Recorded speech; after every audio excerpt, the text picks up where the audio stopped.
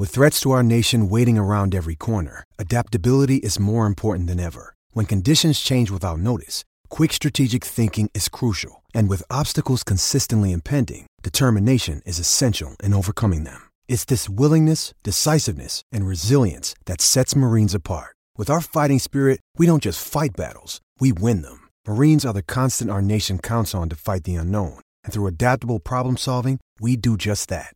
Learn more at marines.com.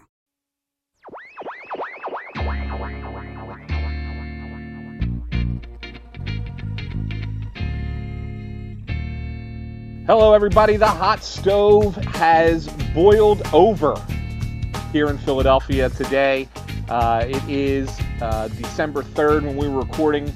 Welcome back to Crossed Up. The Phillies have made their first off-season move, or first big off-season move today. So, as we promised, Bob Wankel and I'm Anthony Sanfilippo, have decided to get together to talk about what the Phillies are doing.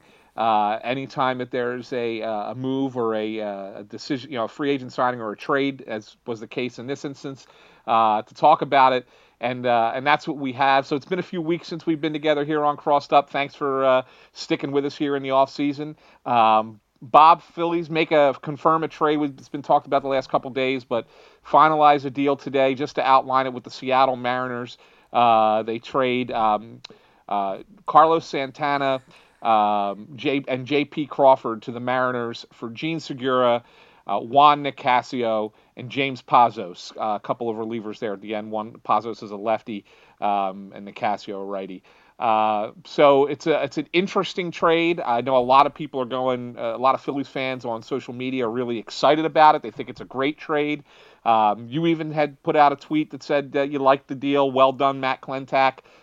And I'm going to piss on everybody's Cheerios today a little bit, but that's okay. Well, with that said, hell of a lead in there, Ant.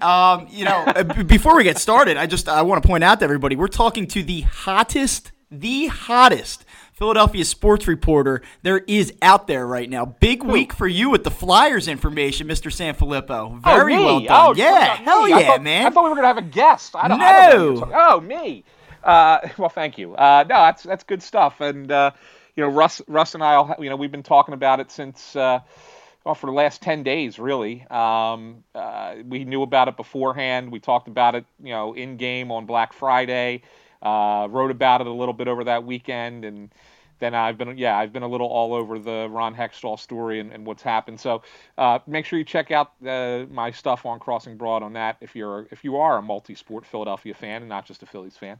And I'm sure Russ and I, we already had one Snow the Goalie podcast talking about it, but that was pre me doing the big expose. So I'm sure that our next episode we'll have a lot more about that, plus some other fun stuff in the works for Snow the Goalie as well. So it was outstanding. So if you haven't read it, I definitely would recommend that if you haven't checked it out, that you get the Crossing Broad and read that piece by Anthony. Now, as for this trade, it's nice to have something to talk about. We had originally planned to discuss the rumor mill on Sunday night or last night, and we decided to hold off, and I'm glad that we did because we now know quite a bit more about this deal between the Mariners and the Phillies. And so they get Gene Segura, who was an all-star a season ago. He's a guy who's hit at least 300 each of the last 3 seasons.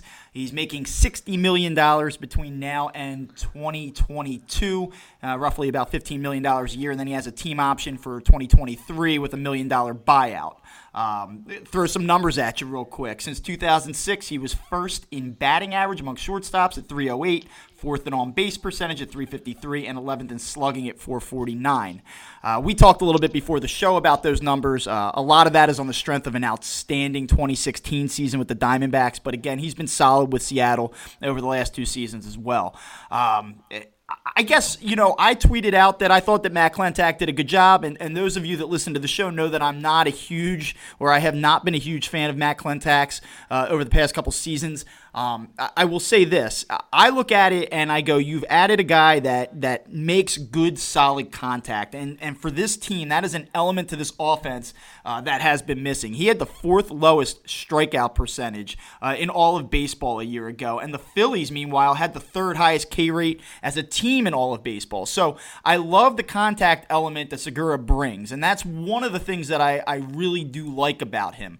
I know that he's not a power guy. He's really only hit, 10 or 11 home runs each of the past couple years, but he did have 29 doubles a season ago, which, by the way, would have been second on the Phillies behind only Rhys Hoskins, which is amazing. He actually had one more double than Carlos Santana did in 2018. So while I wouldn't use the word pop to describe his game, he does have a little bit of gap power, and the doubles have been there the past few seasons. That's the key element to the deal, so I think we should start with Segura before we get on to Pazos and Nicasio and talk about our boy Carlos Santana and J.P. Crawford. So let's start there. I mean, why are you a little bit more lukewarm on this deal than maybe I am? Well, let me say first and foremost that my biggest drawback to this deal doesn't have anything to do specifically with the players involved, but my biggest concern is that the Phillies, I don't think really.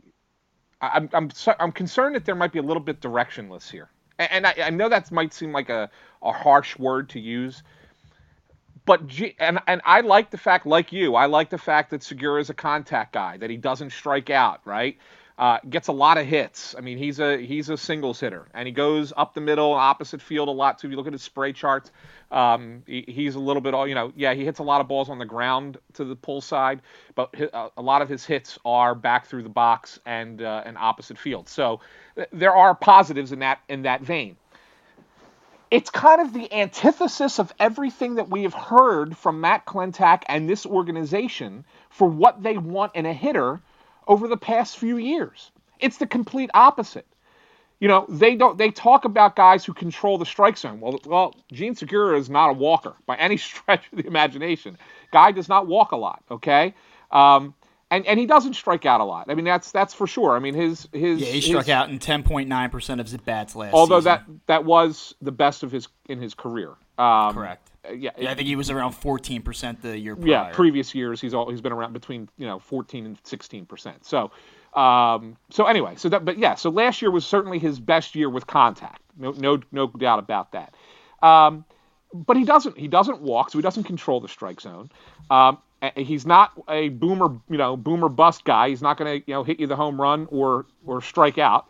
And the Phillies talked so much about how they should not be afraid of the strikeout. And then they go out and the first player that they acquire in the offseason is a guy who doesn't strike out. So my main concern, first and foremost, players aside, they could be player A, B, C, D. It doesn't matter to me who they are.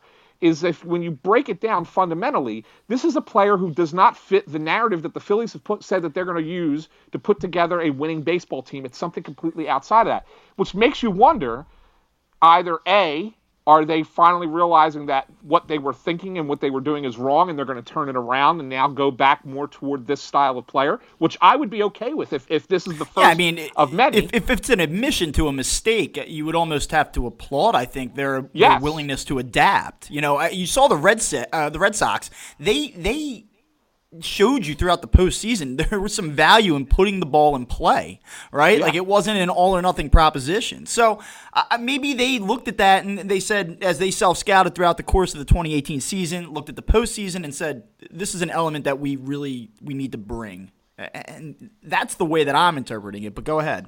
I hope you're right, but I don't think so. I don't have any confidence in that. So I've been a little worried since the start of the offseason that the Phillies were going to be in on so many different players that they would look more like a desperate team than a team that's just willing to spend quote unquote stupid money, as John Middleton said. So that's been in the back of my mind kind of a concern. But let's if we really want to look at it, looking at Segura, he had the great 2016, and I think that you pointed out that does elevate a lot of the statistics that we've been hearing about him. But he is a 300 hitter, but so was Ben Revere. Now, I'm not comparing him to Ben Revere. He's a better hitter than Ben Revere. But I don't want to use that. I don't want to use that as just the, oh, well, he's a 300 hitter. Because being a 300 hitter, while I appreciate it, I appreciate the fact that you can get a hit 3 out of 10 times that you come to the plate. I want you to do a little bit more than that. And I've not really seen in his 2 years in Seattle an opportunity for him to really do that. I think that he's a guy, he steals some bases. I think he stole 20 last year, stole 22 the year before. He did. When he first came up, he was like a 40 steal guy. So he did have that speed. He hasn't stolen as many bases in recent years, though. But I think five different times 6 times in his career he's stolen at least 20 bases. He had a career-high 44 in 2013 with Milwaukee. Yeah, and I wish he would get – I mean, if he could get back to that, that would – like I've always felt, and it's interesting. Like this stat does not exist because, and I think most advanced stat guys aren't going to create it because they're kind of opposed to the stolen base. But like to me, if you're going to get credit for slugging percentage, for getting doubles and triples, and getting those extra bases, if you could steal a base, that should count in some capacity as well because that's a base that you are taking that is added on to the way you got on base. So to me, there should be something to that. So you like Ben Revere then? Ben Revere wasn't a great base stealer. He stole bases. He wasn't a great base stealer. No, I didn't like Ben Revere because he didn't do anything but get singles. Yeah. He didn't walk. He didn't get doubles, triples, home run. He didn't do anything. He got a bunch. All right. Well, I mean, singles. and listen, I understand what you're saying. I looked at what the Phillies did and what they had at shortstop a year ago, and I look at what Segura has done over the past 2-3 seasons, and let's eliminate 2016. I'll concede that certainly looks like an outlier of a season. So let's focus more on the past 2, okay? I look at this and I say, Philly shortstops a year ago struck out in 26.2% of their at-bats, and they had a 645 OPS. Like, I can live with striking out a quarter of your plate appearances if you're getting, elite or above average production at the position. But when you post a 645 OPS from that position and you're striking out 26% of the time, that's a real problem. And I don't want to rag on Scott Kingery. I think that last year, let's just chalk it up to a learning experience. Maybe he was up sooner than he should have been. Maybe the Phillies put more on his plate than they should have. I expect more from him moving forward. So this isn't a knock on Scott Kingery, but if you are trying to win this season, if you're going to tell the fans, we're going for it in 2019, we want to be good the next 2-3 years, we don't want to wait any longer, then I can't go into next season and watch Scott Kingery, try to figure it out. The Phillies just aren't in that place anymore, and I think that's part of the reason why J.P. Crawford's no longer here. So when I look at Segura and the fact that, he puts the ball in play, yes, he's a 300 hitter, yes, there is some doubles potential there, he can swipe a few bags, I think it just brings a different element and more of a sure thing to the table, and I think that this team can use that for sure. That's the biggest thing that I see. Now, I know that you want to talk about his defense because... Before we get to the defense, go ahead. Yeah, go ahead. I got a few other things before we get to the defense. So here's now where we have to actually start talking about the other players involved in the trade. So the first one that I want to do a comparison to is Carlos Santana. He said, well, Anthony, how can you compare Gene Segura to Carlos Santana? And you're right, 100% right. This is a vast improvement statistically, offensively at shortstop over what you had last year. There's no doubt about it. But there's got to, and I'm sure that the Phillies are going to do other things. So this isn't, we can't just look at this move in a vacuum, and I can't use this as a guarantee to be a disaster. That's why I'm kind of just like, let's hold our excitement for a minute here with this trade, and I'm not killing it, but at the same time, I'm like, whoa, let's hold on a second. He compares offensively pretty close, other than the walks. But if you look at, on base and OPS, and even the doubles, like you had already mentioned, he had one more than Santana. He compares pretty close to Santana, right? Gets more hits, better batting average, doesn't walk as much, but his on base is going to be pretty close to Santana. And hit about the same number of doubles. Doesn't have Santana's power, but kind of replaces that with the fact that he's going to get a few more singles. Okay, he's going to get on base. He's going to get a few more hits. You're going to point out that you're getting that same production from a shortstop, whereas Santana's a first baseman, though, right? Because that does matter. Well, no, I get that. And so what you're doing is you're putting Hoskins back at first base, he was already in your lineup.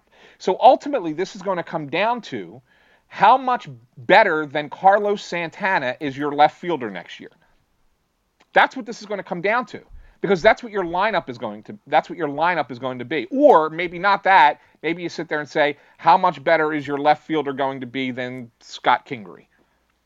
Well, I mean, you don't know. I mean, we don't know yet. If it happens to be Bryce Harper, the answer to them becomes significantly so. So sure, yes, okay, sure. But I mean, so that's what I'm saying. Is like it's almost as if what you traded away, one part of what you traded away, is what you got back. Granted, you just shifted the numbers to a different position, but now you still have to improve. Like if you go with the lineup that. Obviously, this is what they have right now is not what the lineup's going to be on opening day. But if at the moment, if you go with who you would expect to be your 8 starters, there's not much difference in the lineup right now with Segura in place of Santana. Let me tell you something. A friend of mine texted me today, said, like, here's my lineup, right? This is like how I figure it's going to shake out. And he actually had Harper in it. Like, so this is the assumption that they signed Harper. And he goes, I think that Nick Williams is in the starting lineup, and I go, oh. And he said Maikel Franco, starting third baseman. I said, I don't see that. Like, no, I don't either. I think that this makeover is going to be so drastic. I expect them to make. I think that there's still another 2 or 3 guys that are going to be in the opening day starting lineup that aren't here right now. You know, and whether that is Manny Machado or Bryce Harper, I don't know. But I still think that there's going to be another 2 players that we do not currently have on this roster yet. That's my guess. I really think that they want to move on from several of these guys. And I think that Cesar Hernandez, if the market wasn't flooded with middle infield types, second baseman specifically, he would be gone. Now, I just don't know if there's going to be value in a deal there for him. And so he may be back, but I don't know. I really don't know how it's going to shape up. So you're right. I mean, listen, the production with Segura and Santana, what's the offset going to be in who they add? That's going to be the key to this whole thing. Because as is, even if they go out and just get a Patrick Corbin, who we'll talk about in a few minutes, that's not going to be the difference here. You know, like they have significant ground to make up behind Atlanta. That was not a fluke what we saw happen in August and September of last season. Were the Phillies that bad? Probably not, but the Braves are for real. And, you know, they're out there making moves and they're strengthening and bolstering that team ahead of 2019. So the Phillies have to close the gap. And Gene Segura alone, and with James Pazos and, Juan Nicasio, that's not going to do it. So I think that it almost goes without saying that there's got to be more that happens here. I do want to talk about the defense, and let me kind of get this point in first, and then I'll let you go, because I know that we disagree about this a little bit. Yeah. You know, you had said that people are kind of putting out there that he's an above-average defensive infielder, and I actually may have used that terminology when I first started talking about the deal last night. I guess that's probably a little bit of a reach. The way that I look at, you're not alone. Yeah, I know, but did the same thing today, and so did a couple other people. And that probably is a stretch. I would say that he's probably a league average infielder. When we look at defensive run save, and we talked about that particular statistic quite a bit last season, if we just use that model, and I know that you're going to have a response to this in a minute, but if we just go by that model, the Phillies shortstops last year were a negative 33 in defensive run save, which was either last or second or third last in baseball. I mean, it was at the very, very bottom. So they did not get good defensive play from Scott Kingery or J.P. Crawford when he played shortstop by that particular metric. Gene Segura, however, was a +5. In 3 of the 5 years that he has played primarily shortstop, he did have one season in which he played a lot of second base, he has been positive in defensive run save. So the way that I look at it is he an elite defender? No. But again, based on what they had a season ago, he should be better. That, I think, would be the way that I look at it. I also don't know that he's even going to play shortstop on this team. That's the other thing that we have to take into consideration. If you believe Jim Salisbury or some of the other reports floating around out there, this guy might be playing second base. So I don't even know if this is worth having a conversation about. Right. But as it is, he's their shortstop, so we'll take it for what it's worth at the moment. Correct. If he ends up being the second baseman, I'm going to take everything back that I'm about to say. Because the one full season he played second base, and he played primarily second base in 2016, which was his really great year with Arizona.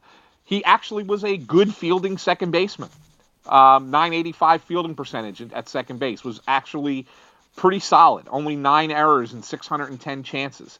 That's pretty good, right? I mean, that's a pretty solid number. So, and I think, and like, we've talked previously to the show, you had mentioned, there's a possibility in your mind that, maybe not this year, but, in 2-3 years down the road, that Jean Segura is your regular second baseman on this team and not your regular shortstop. And that's okay. I mean, if he ends up being a second baseman, I'm okay with it.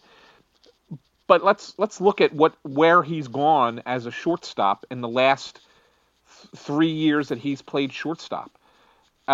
His fielding percentage in the last 3 years of shortstop, 969, 962, 969. That's not good. None of them are good. They're all below league average. In 2015, the league average was 974.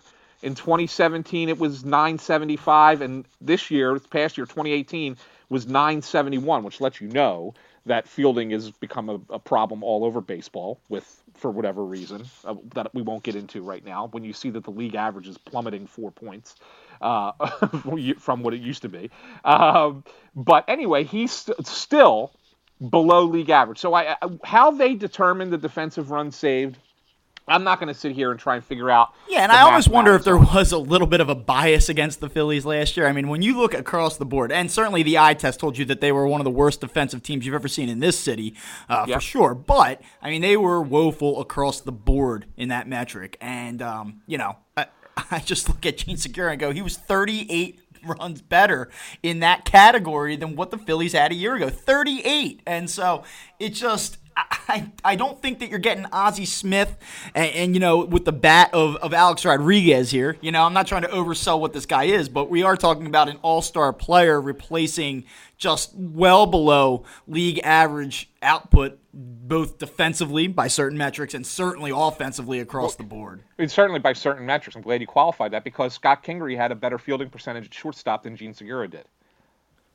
Yeah, and when we talked to the guys over at Sports Info Solutions, one of the things they had talked about was the throw accuracy of Scott Kingery was one of the things that really hurt him. And now I don't remember having watched the games.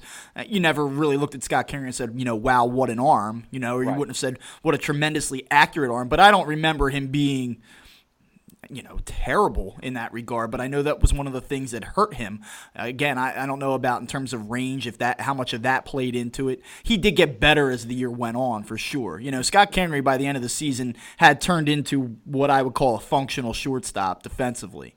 But my God, the beginning was a rough go. And here's something else I want to say about Segura defensively.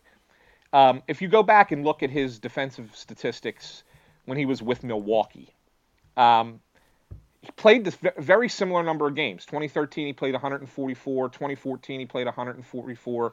2015, 140. And then you compare it to this past year with Seattle, 144. So it's very, very similar numbers at shortstop, the number of games he played at that position. And he had better numbers in Milwaukee than he did in Seattle.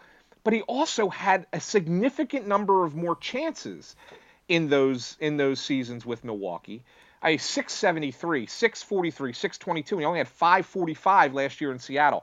Again, I think that has a lot to do with where he's being positioned on the field. And so maybe he's the kind of guy, when you really look at it and you sit there and say, he's probably better at the position if you let him play the position the way he was brought up to play the position. It was traditionally played, just play that spot. But when you start sliding him over, okay, we want you to play behind the bag at second or go a little further into the hole or whatever defensive realignment you're doing, based off of your spray chart data to defend against the opposing hitter, it may be affecting him enough to go from being a 978 fielder with Milwaukee to a 962 fielder with Seattle. I mean, that could be we talked about that. That's a good point. And we talked about that with the Phillies' defensive struggles in 2018. We kind of speculated, I wonder how much the extreme positioning impacts the ability to make the routine play. So certainly you would see the opportunities are going to be down not only because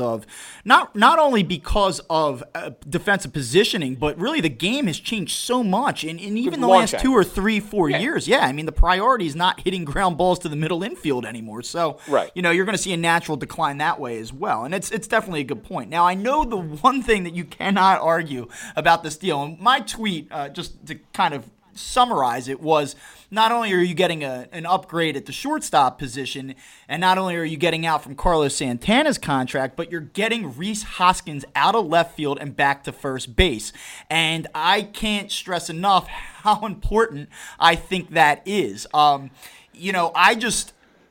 feel bad for Rhys Hoskins, and I don't want this to come across as a criticism of him, because I don't really think it was his fault, but he was an absolutely terrible defensive left fielder. He had no ability to break on balls in front of him. His positioning, I think the Phillies had to overcompensate for his lack of range, and I think his positioning oftentimes cost them quite a bit. Just really not an instinctive left fielder, and he wasn't supposed to be an outfielder, so of course that's really not that much of a surprise. Again, to go back to defensive runs saved, though, negative 24 in left field last season was 9 runs worse than the second worst in that category, which was Derek Dietrich, who had negative 15 defensive runs saved. So, I look at this and I say the fact that you could put a scarecrow in left field next season and probably get the same defense, this is a huge deal for this team. I mean, Phillies pitching, as good as it was for, the first 5 months of the season, think about how much they had to overcome because of their lack of defense, both in the infield and in the outfield. So to get Rhys Hoskins back to first base where he's not going to actively kill you defensively, I think is a huge plus for this team. That does help, but that doesn't necessarily. I mean, you could have done that.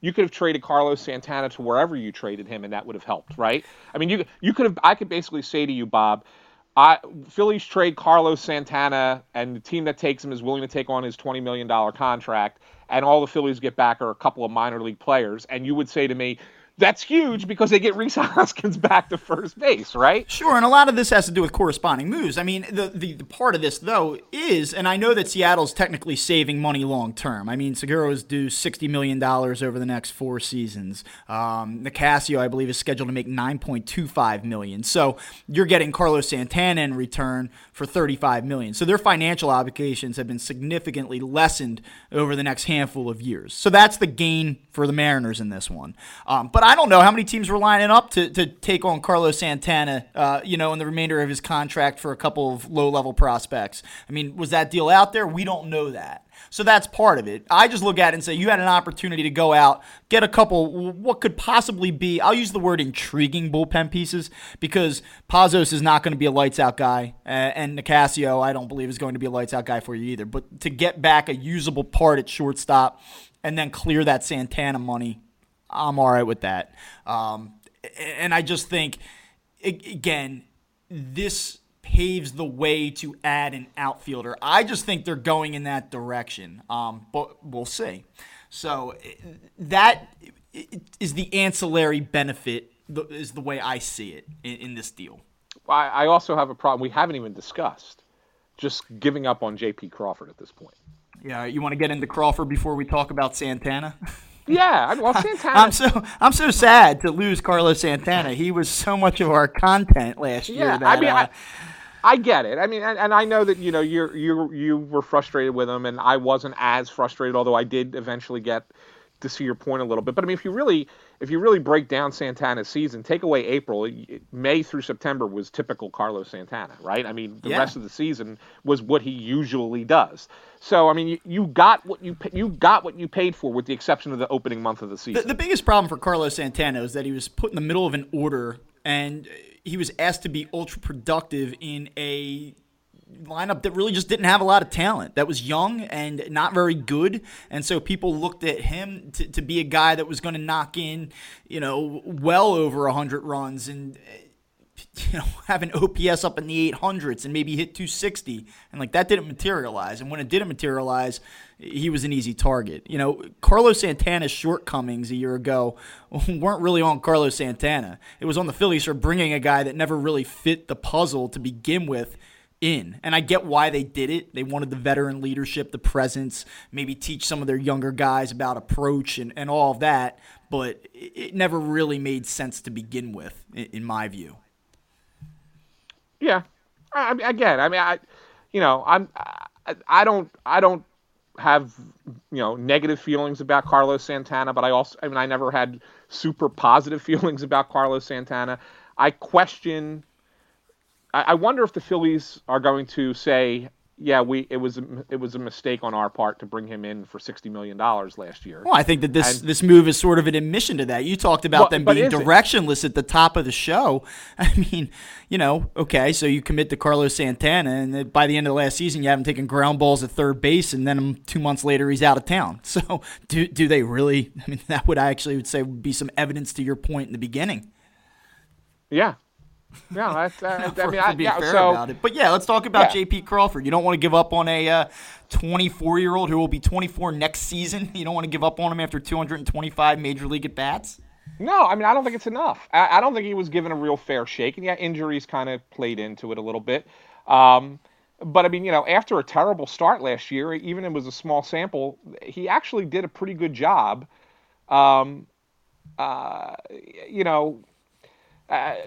Offensively, I kind of feel like in his 23-year-old season, having, I think, what was his OPS, 712, I believe. 712, a 333 on base percentage. Yeah, and, I mean, despite only hitting 214. Yeah, that's what I'm saying. It wasn't bad. I mean, Segura's OPS when he was 24-25 was 614, 616. I mean, you know what I'm saying? Like, you wait till you get to, and I know you sit there, well, we're not patient enough to wait till his age 27 season for him to finally break out. I kind of get that, but I also don't, I also don't like throwing away a guy who was a top prospect. The reason the guy was a top prospect, there was a reason he was a top prospect. For some, a lot of scouts thought he was really good. And he wasn't, like I said, wasn't really given that real chance to play the position at the major league level. And I understand sometimes you're going to have to trade away prospects for players. I mean, that's part of the game. But I don't necessarily know if you should be trading away a guy who was viewed for so long by so many as a guy who is a real top end potential major league talent, and you're trading him away for Jean Segura. Yeah, well, and one of the things that people have said is that J.P. Crawford or Jean Segura is what you hoped J.P. Crawford to become, and I don't know that I agree with that. I don't at all. Because J.P. Crawford's whole thing is about advanced approach, pitch selection, the ability to work counts, get on base, draw walks. And as we've talked about, that's not Jean Segura's game. So maybe when you look at overall, OPS and certain numbers that way in terms of overall offensive value, maybe you could make some comps there. But really, they're not similar in terms of their approach. So I don't know that that's necessarily true, and I think that that's an oversimplification at best and just flat out wrong at worst. I agree with you in that J.P. Crawford I don't think was really given a fair shake here. I just think that this is more about the context of where the team is at right now, and I think that they feel as if though they need to go. They have Scott Kingery, who I think they believe in more. I think that was very apparent throughout the course of last season. And at this point, they kind of look at it and go, okay, well, we don't need this piece. Like, we don't think that J.P. Crawford's going to be what we initially thought he might become 4 years ago, number one. And number two, we feel like we have a guy that can play these positions in Kingery. So when you look at it that way, I get where the Phillies are coming from. Now, fans are just totally overlooking this because they go, well, the guy is a bust. I don't think he's going to be a bust. I actually think that J.P. Crawford's going to become a functional Major League Baseball player. So, yeah, I think that down the road we might look at this and go, oh, that deal wasn't necessarily as lopsided as we thought it was in, December of 2018. I agree with you to that extent. Again, there's so much of this just plays into what are they going to do next. If Jean Segura and Manny Machado return in double plays this summer at Citizens Bank Park, I'm really not going to think a whole hell of a lot about J.P. Crawford. Right.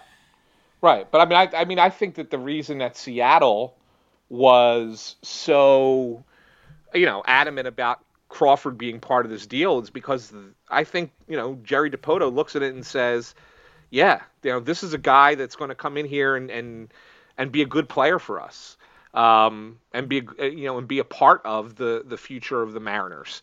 I don't think that they look at him as just a placeholder. I think that, Santana, they bring him in, but he's probably a guy that they look to move during the season, because somebody's going to want an on-base guy, as a, probably in the American League as a DH, or if somebody gets an injury at first base or whatever, and then the Mariners can flip him. But I think that they look at this and say Crawford's the linchpin, and that's who they wanted, and that's who they're going to. J.P. Crawford's going to be the starting shortstop, and he's going to get an opportunity to play for a full season for the Mariners, and play in a ballpark that I think might benefit him in a lot of ways. That ballpark plays big, and that's another thing that I wanted to mention about Segura. I go back to that. And you're going to laugh at me, but you're a Fangraphs guy, right? Yeah, I love Fangraphs. Sure. You love Fangraphs, right? Yeah, it's great. And I think that they have some really nice projection algorithms for teams, for players. If you look at their projections year over year, they don't get them all right, obviously, but they also don't get them all wrong. And they're projecting Segura now that he's with the Phillies and getting out of that ballpark.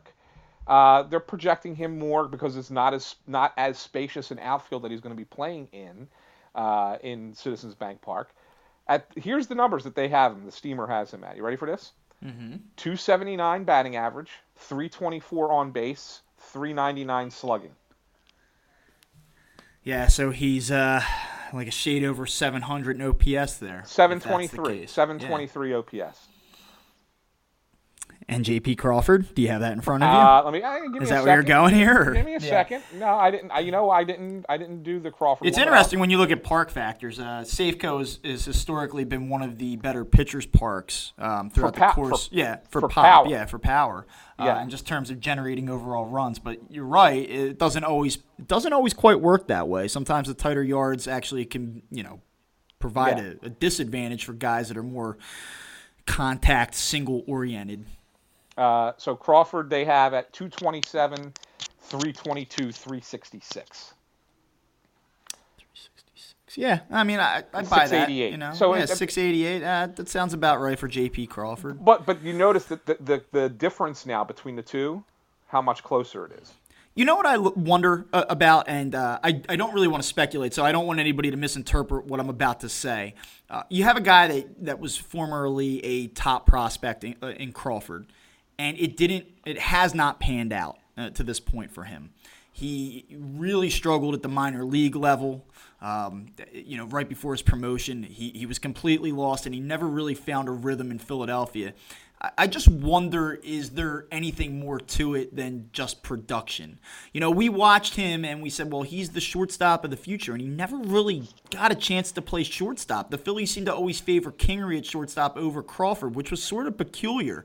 And when we talk about him not getting a fair shake, was there more than what we saw in terms of reasoning for that? You know what I'm saying? Like, was there any?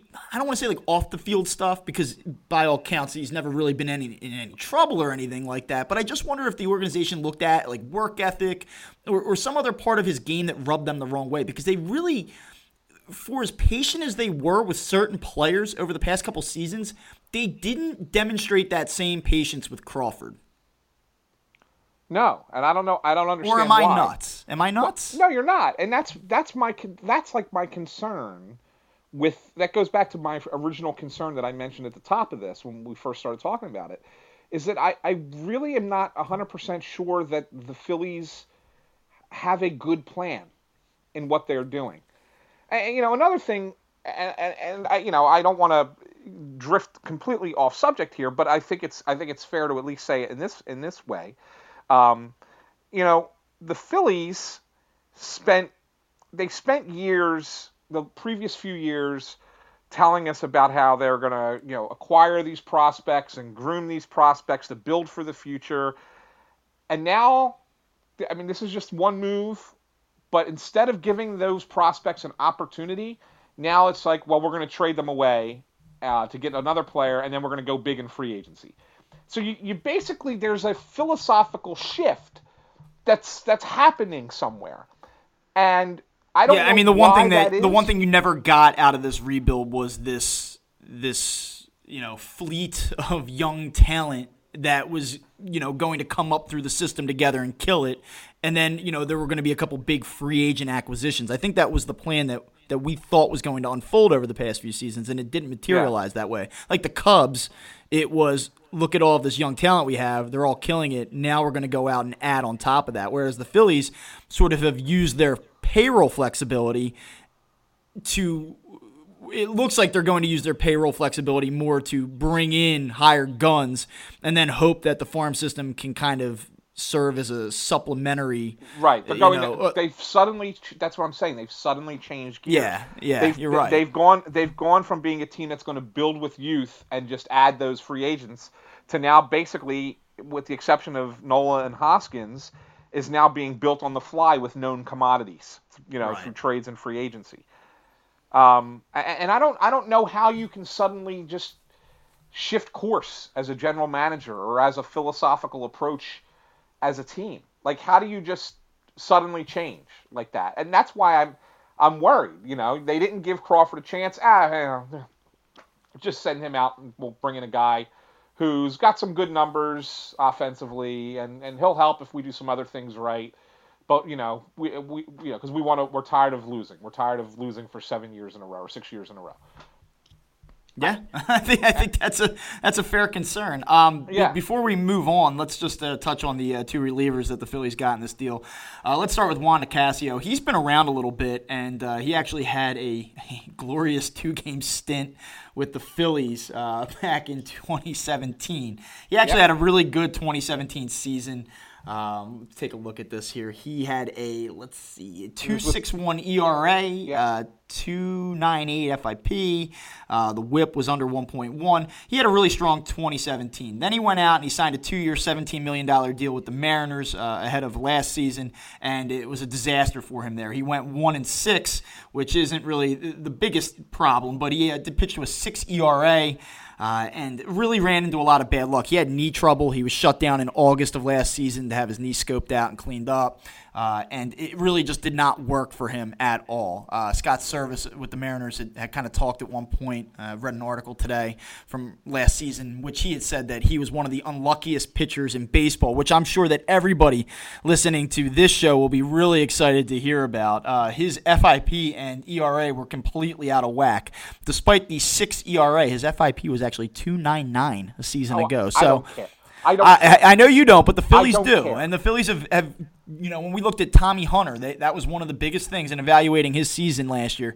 The Phillies talked about how unlucky he was. So they clearly see some value in that. The FIP actually stacked up very similarly to 2017. It was 2.89 2 years ago, 2.99 last year. Okay, but let me just talk about that for a second, okay? Fielding independent pitching, okay? Basically, this is an ERA, quote unquote, that is put together based off of how often you're basically striking people out. There's no other real way to describe it, right? And not walking guys, which he didn't. And not walking guys. Okay, so let's look at Juan Nicasio.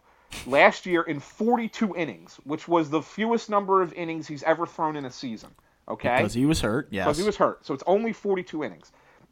He had the highest strikeout rate of his career, which, of course, every pitcher now in baseball has the highest strikeout rate of his career. And for the first time ever, he was not a guy who walked people.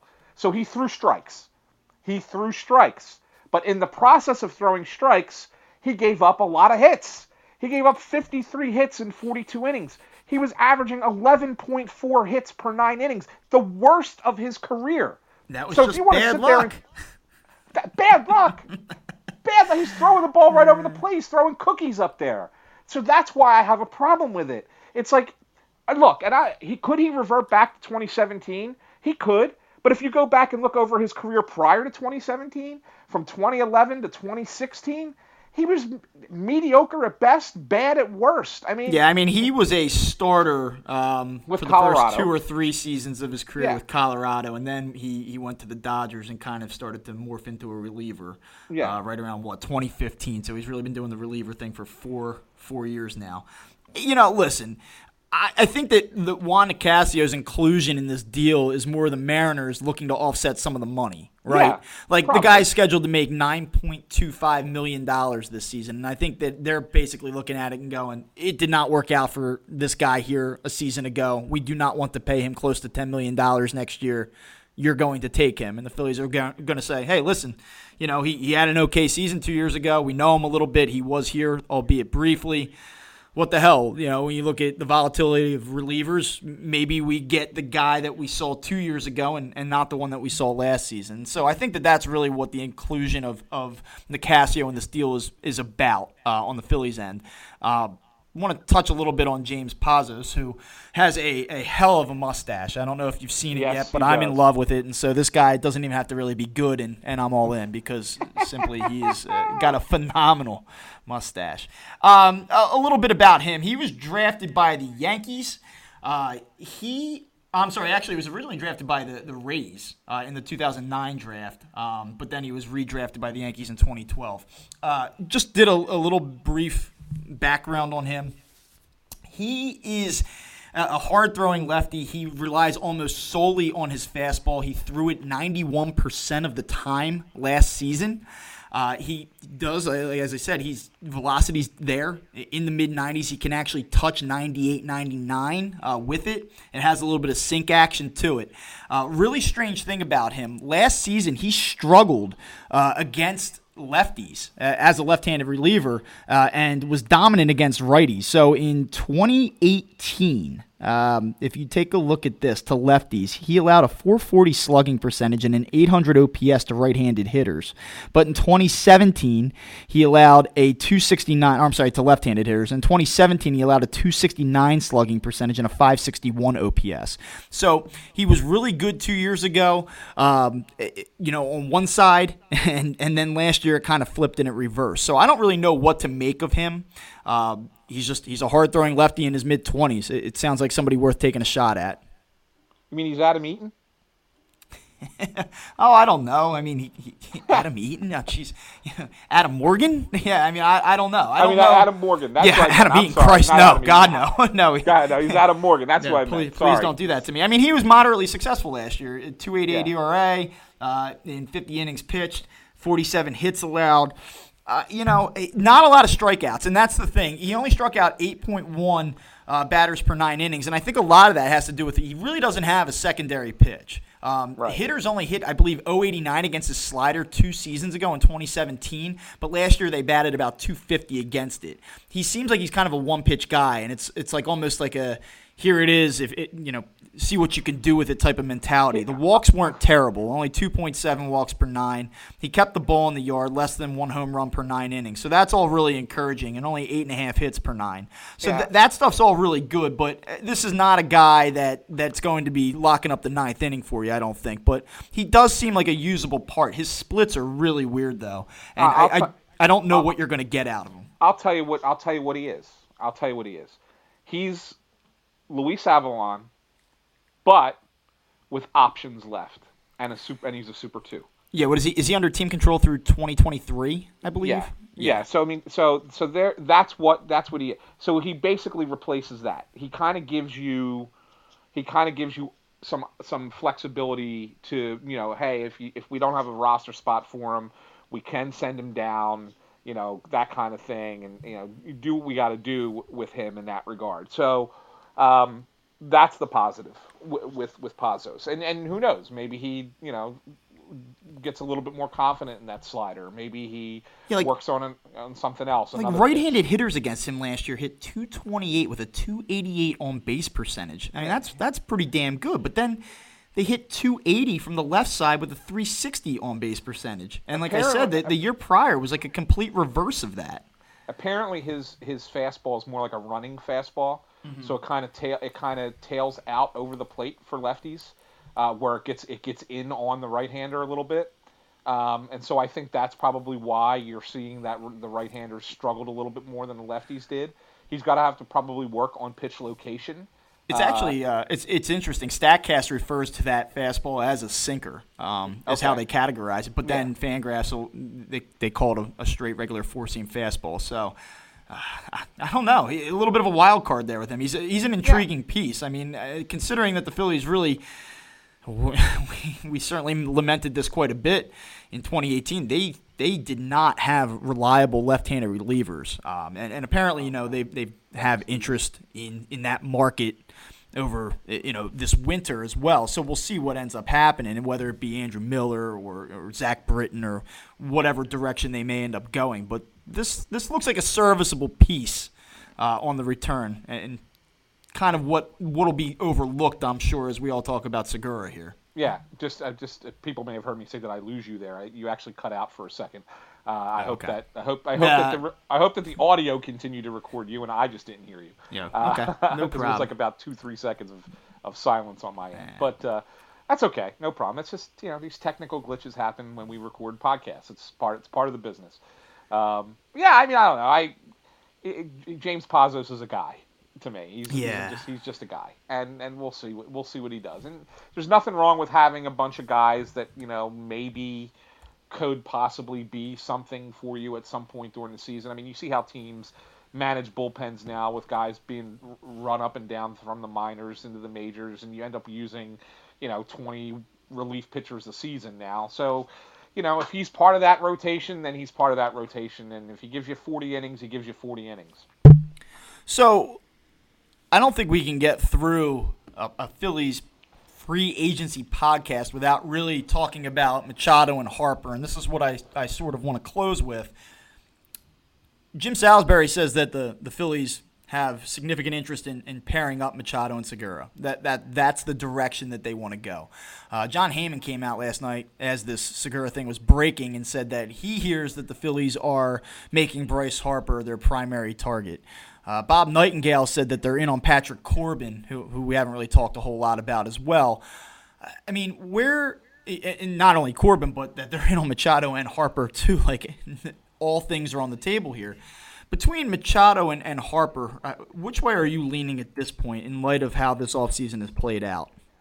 Harper, but I trust Salisbury more than I trust the national guys. The national guys, I think, are talking to agents. And I think Salisbury's talking to the people in the Phillies organization.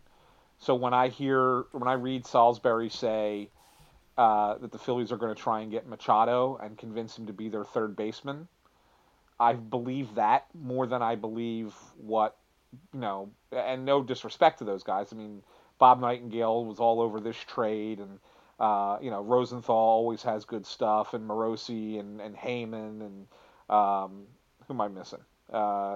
Somebody.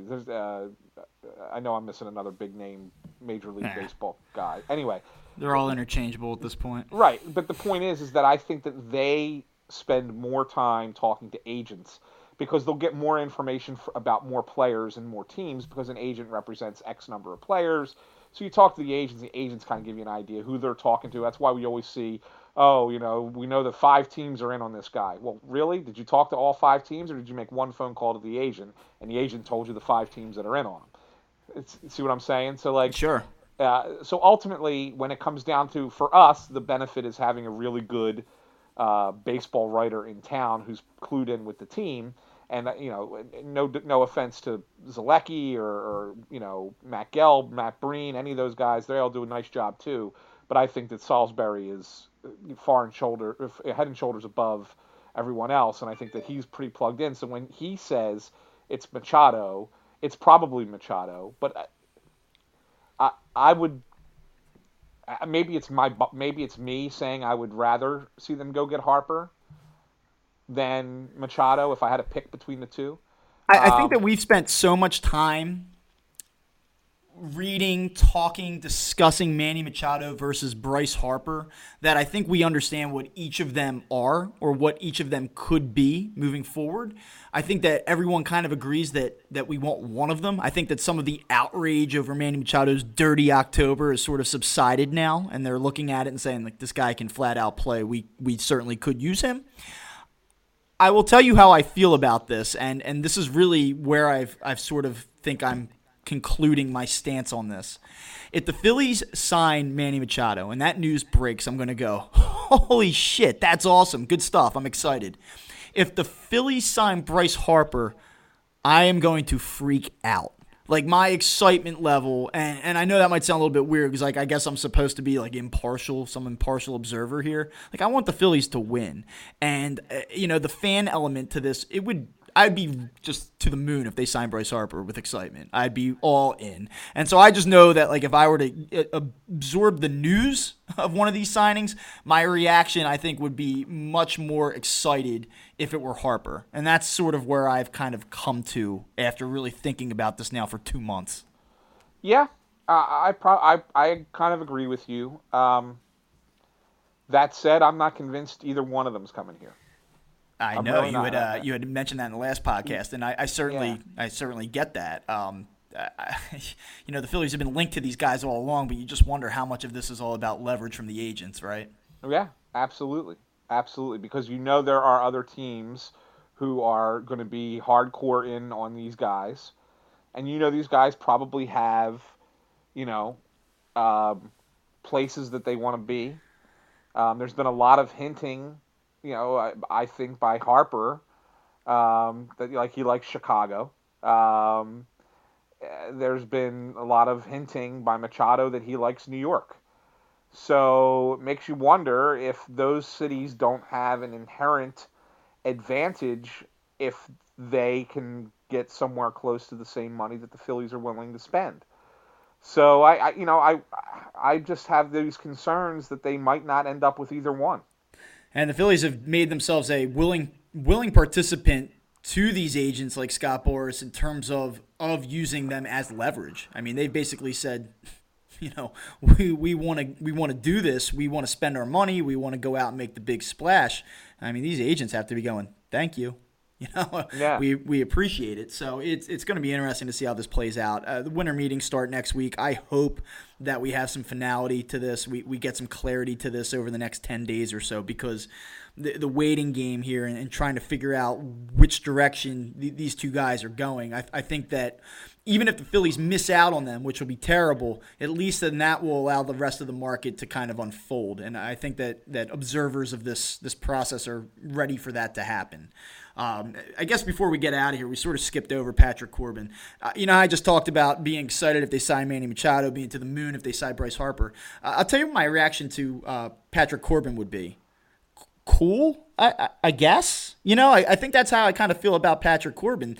I think the Phillies need to upgrade their starting rotation. I think they need to pair somebody with Aaron Nola. Patrick Corbin was phenomenal a year ago. I think he was 5th or 6th in the NL Cy Young voting. 3.15 ERA, 2.47 FIP, over 200 innings. The K rate jumped from a career best 8.4 strikeouts per 9 to 11.1 a season ago. The slider was outrageous. I'll just give you this real quick. He threw at 41.5% of his total pitches, which was a significant increase from his previous high. He was throwing it about a quarter of the time. Of anyone who threw 1,000 pitches last year, his 50.3% breaking ball percentage was the most, only behind Clayton Kershaw.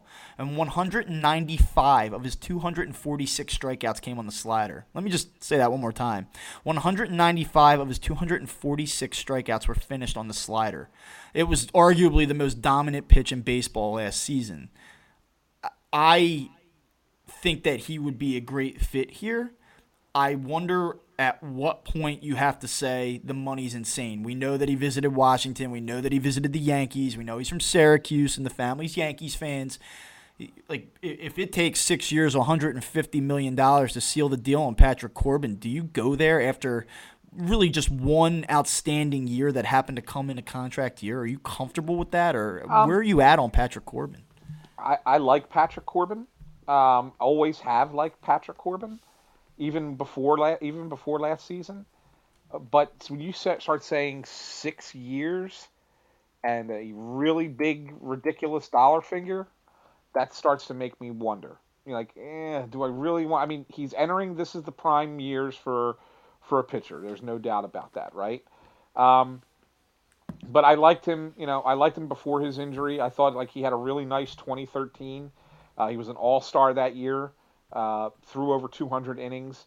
Then he had Tommy John, I believe. Missed the entire 2014 season. Came back at the second half of the 2015 season. It was okay, and then struggled in 16 and 17. Really struggled in those 2 years, and maybe it was because he had to kind of figure out his pitching again, how to do it, because he probably couldn't throw the way he did pre-surgery. And then all of a sudden last year he figured it out. best strikeout numbers of his career. And like you said, that slider became nasty. So, I like him. I do. I don't know if I can go 6 years.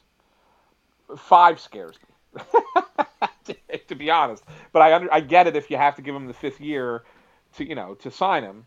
But boy, 6 years, that's a long time for a pitcher.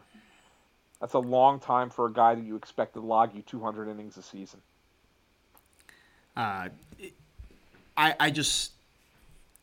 Joe Giglio made a point. Let me just run this by you. Go ahead. He made a point that Patrick Corbin's career arc is similar to that of Cliff Lee's. I'm not asking you, do you think that Patrick Corbin is Cliff Lee? But I guess I am asking you, is it outside the realm of possibility that Patrick Corbin gives you, let's just say, I guess I want to look at it a different way. Let's say Patrick Corbin gives you 3 really, really good years. And then the 4th and 5th years are whatever, and then that 6th year is kind of a disaster. At that point he's 35, 36 years old, and it's kind of over, and he's sort of hanging on as a 5th starter. Is that something that you would do knowing that information? Because I think that Patrick Corbin's going to give you 2 awesome years, and I think that year 3 is going to be decent, and then after that I really don't know. So, are you willing to run the risk of paying 2-3 years of $60 to $90 million for a question mark? Because I think that's ultimately what this is. That's the way I gauge this. No, I don't, and I don't agree with Joe that he's got a Cliff Lee arc. You want to go with pitchers that he's got similar statistics to? This is according to Baseball Reference. Here's some names. Similar pitchers through age 28. John Neese. Legend. Yeah. That's legend. Yeah. Eric Hansen from the Mariners. Wade Miley. Matt Garza. Charles Nagy. Jared Washburn. I mean, they're serviceable guys, but they're serviceable middle-of-the-rotation guys. Now, I think Corbin's probably got a little bit more than a lot of these guys do, but not a lot more than a lot of these guys do. Yeah, and I think that the comparison between Corbin and Lee is more born out of the fact that in 2008, that was Lee's age 29 year. That's where he kind of busted out. He went from the previous season having a 6.29 ERA down to 2.54. He was an all-star. He was one of the best pitchers in baseball, went 22-3. And then he put together a run of 3-4 seasons from there where he was one of the best in the game.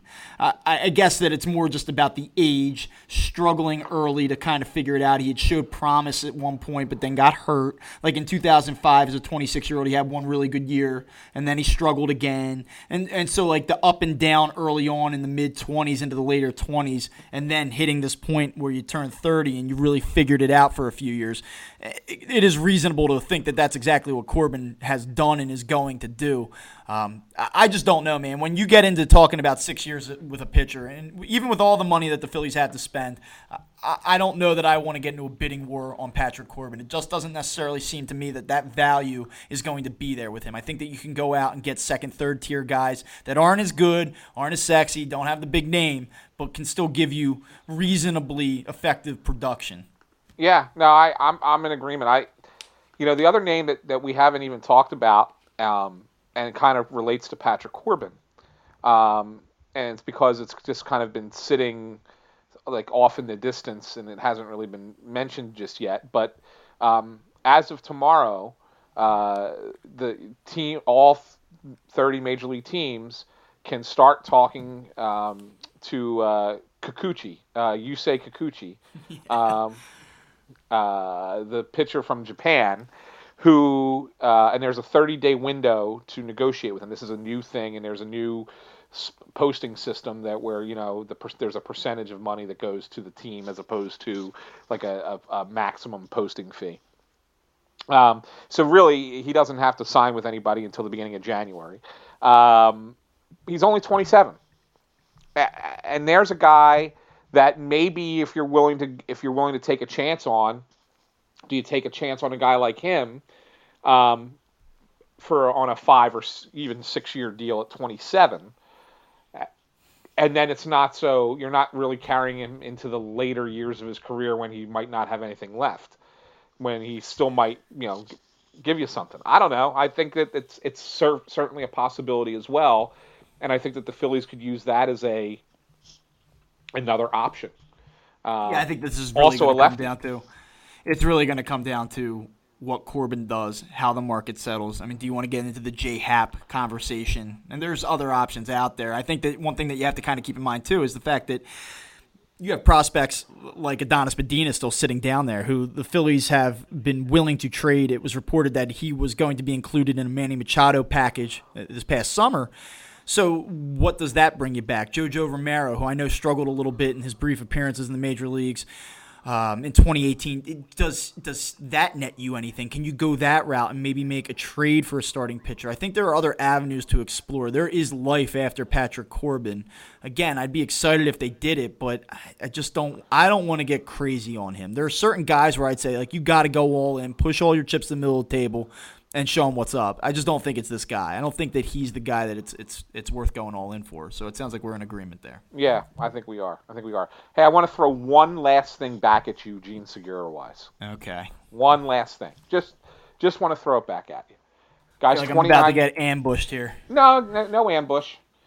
Does it concern you at all that the guy's 29 years old, has been in 5 organizations already, has been traded 4 times, and has had a problem in the past with some teammates and the manager?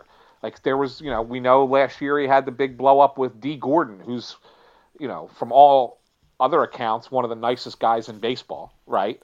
And you have Gene Segura getting into a fight with Dee Gordon, and reports are he didn't really get along with the manager out in Seattle either. So does any of that kind of play into this for you at all? Be a little of any concern? Yeah, I think it's a complete concern.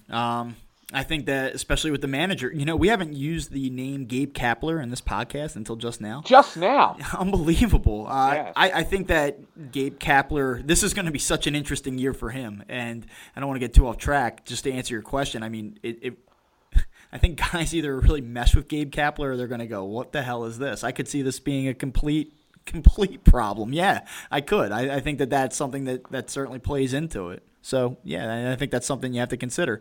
There are numerous reports that he's had issues with teammates in the past, as you said, and yeah, I think that is something you have to consider. At the end of the day, I want to see production. I don't need choir boys and everybody to be best friends, but I do think that there is something to be said for a clubhouse that gets along and has a good relationship, but that only takes you so far. I think you saw that with the 2018 Phillies. They liked each other, and how'd that turn out? So, right.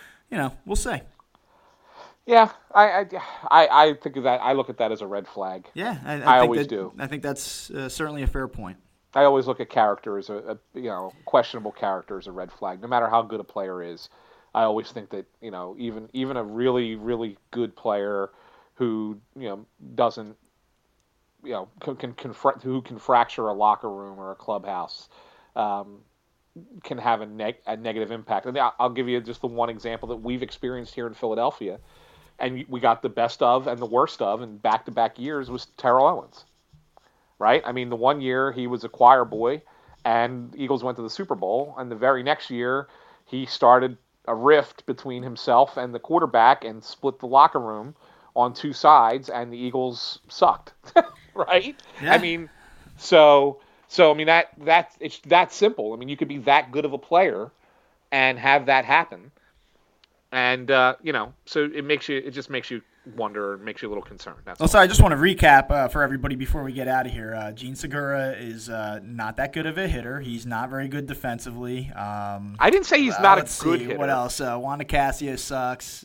James Pazos sucks. This trade was terrible. And hey, have a good night, Phils fans. No, I think that your concerns are legitimate. I'm just messing with you. I do get it. I just look at the product, the overall product of this, and I think it's a win as we sit here now. But we will see. Yeah, I mean, we'll see. I mean, it could, like I said, it could ultimately be a win. But I think it's something that we can't just sit there and say, yeah, this is an awesome trade until we see what the hell else happens. Absolutely. So, anyway, well, hey, Bob, it was good to do this again. I have a feeling that we're going to be doing this frequently over the next couple of weeks. I have a feeling that this is not going to be a 2-week break that we're about to hit here. No, I think December is going to be a busy month for us, and that's good. That's good. And so, hopefully the audience is enjoying the latest edition of Crossed Up. And as a reminder, check out the other shows on the Crossing Broad Podcasting Network. I will once again say, check out Snow the Goalie. Our numbers are increasing dramatically with each episode. I think people are starting to find that they're getting really good hockey coverage on Crossing Broad, and so therefore we're starting to steal all those hockey fans from everywhere else. So that's a good thing. The soccer guys, they did a crossover podcast recently. I think it was just yesterday. I'm sure it was great. Crossing Broad FC and It's Always Soccer in Philadelphia. They, two separate podcasts who did a little bit of a crossover podcast. Gotta love that stuff with soccer. And then we still have, although Kyle's been busy as hell with everything else, we still have the Crossing Broadcast, which is the main podcast for Crossing Broad. But lately you've been getting these episodes on their feed, which is not a bad thing. Hey, it's good for us, right? We get an extra audience that can listen to what we have to say. So you might hear this episode on the next Crossing Broadcast, or you might hear Russ with Kevin Kincaid, or Kyle might tune in, or one of us might jump on. We don't know. We don't know what it's going to be. Big Eagles game tonight at Lincoln Financial Field, which I'm about to go watch. So we'll see if they hop on after that one and give you something. Maybe. I don't know. We'll see. Who knows? But, yeah, check out all of the Crossing Broad podcast networks, all the podcasts on the Crossing Broad podcast network. Hey, subscribe. We're going to ask you. Russ goes crazy with this on Snow the Goalie, but I won't go as nutty as him. But I will ask you to, if you like what we have here, subscribe to the podcast, leave us a review, and even leave us a comment, because that does always help. The more reviews we get, the higher up the rankings we go, and the more people will be able to tune in to what we got to say. So that's pretty much it. So.